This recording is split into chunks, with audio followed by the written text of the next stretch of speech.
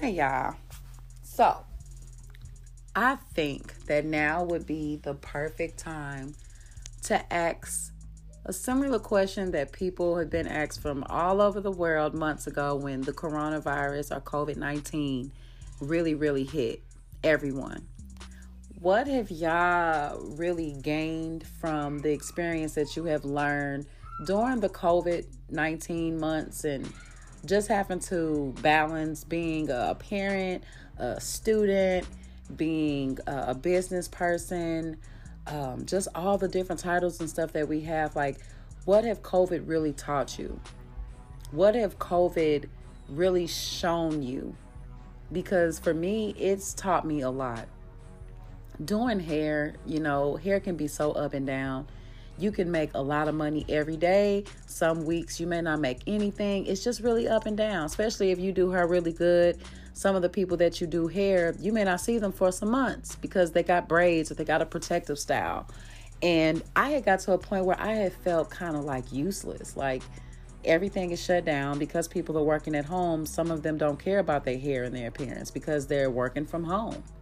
So at some point, I'm not needed. Like I felt like I didn't have value. I was kind of like, oh my God, like no one needs me. But that month that I went without doing hair or working at the beauty supply, let me tell you, I felt accomplished in a really weird way. I started gardening. I started really appreciating my household and my family and doing things that I haven't done with them in a long time. It kind of pushed me to understand what is more important in my life. Yeah, money and making money is so important, but I would be just as happy with money as I would be living on a farm with my family, living in a cardboard box with my family, as long as we're happy, as long as we're together. I was in Walmart one day and I was like, looking for tissue, right? And this guy who clearly was a doctor, of course he make way more money than I, he had all the money in the world to buy tissue. And it didn't matter how much money he had. He didn't have access to tissue and neither did I. And me saying that, me telling people that little small story, that little incident that happened in the store is so powerful that two people needed one thing. One had money to buy a couple of things of tissue, quite a bit. And I probably had just enough to buy a thing or two of tissue. But it didn't matter how much money this man had. He didn't have access to it.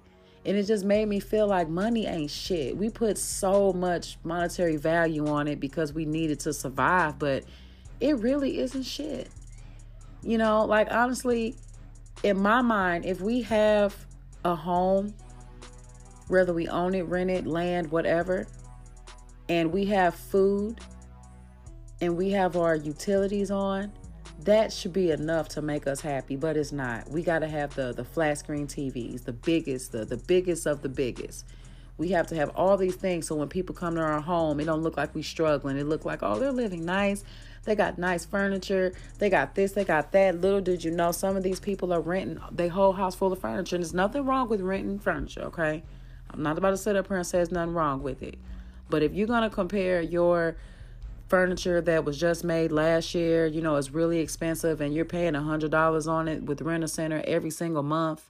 Yeah, your stuff might be better than my stuff that I probably found in the alley or from the Goodwill or whatever the case may be. You know what I'm saying? Like people come in my house, they know I'm not renting this stuff, but I make my stuff look so good and homey. You know what I'm saying? It look as good, if not better, than some people who have rented stuff.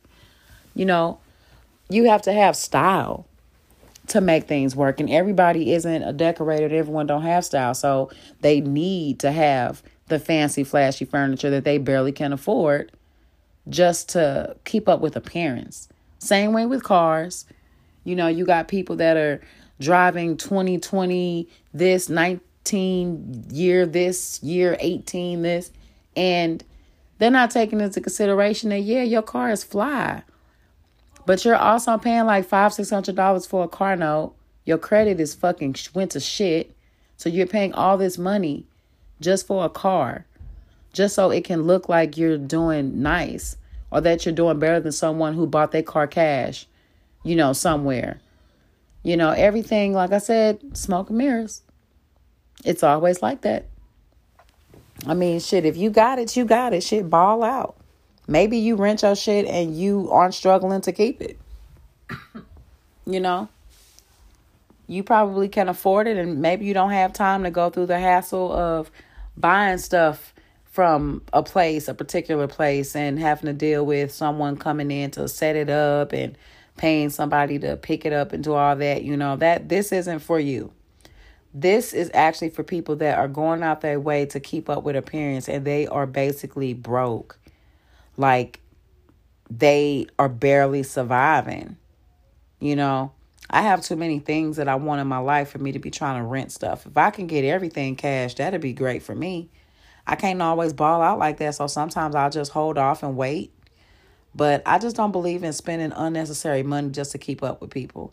But in this society, it's hard, because I found myself in that where it's like, oh, I don't want this car because, I have a big family. I don't want people to think I'm a soccer mom or whatever. And it goes into my other podcast that I posted about self-esteem and self-concept and self-image.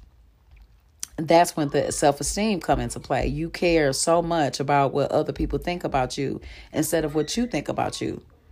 And it's a struggle. I battle between self-esteem and self-concept and self-image all the time.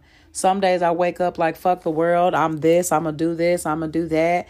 And then other times I'm kind of like, I want to do this, but I don't have time to hear what other people got to say. You know what I mean?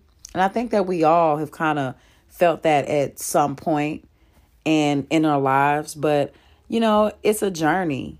Every day you may wake up feeling different. And what you do with that is solely up to you. You can let whatever you feel make you or break you, I guess that is all for today. I just wanted to kind of, like I said, touch bases on us doing the things that we do and moving the way that we move. It's important that we move the way we want to, with the outcome being no different than the outcome that we have implanted in our mind. Follow your dreams. Take your L's in private. Don't try to match someone else's energy. Don't try to match they hustle. Don't even try to match how they feel about you or whatever it is that you got going on in your life. Do you. Do whatever the fuck you want to do. Because it's a life that you have to live, They may change course and go a different direction. So what you gonna do? Change your course and go the same direction they're going in? No, that wouldn't be smart. The best thing you can do is create your own memories, follow your own path. And if you need help along the way, you talk to like-minded people.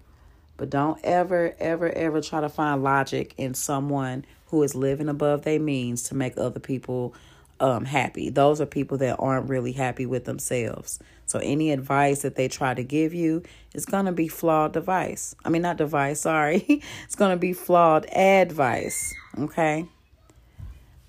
Keep it up. Follow your dreams, y'all. It can make you or break you. You don't want to live life in regret. You don't want to be 40, 50 years old like, I wish I'd done that. Because trust and believe, somebody's going to come along and they are going to inspire you. And you don't want to be inspired when it's too late for you. You want to get on that train when that train is choo-choo-chewing, okay? Peace.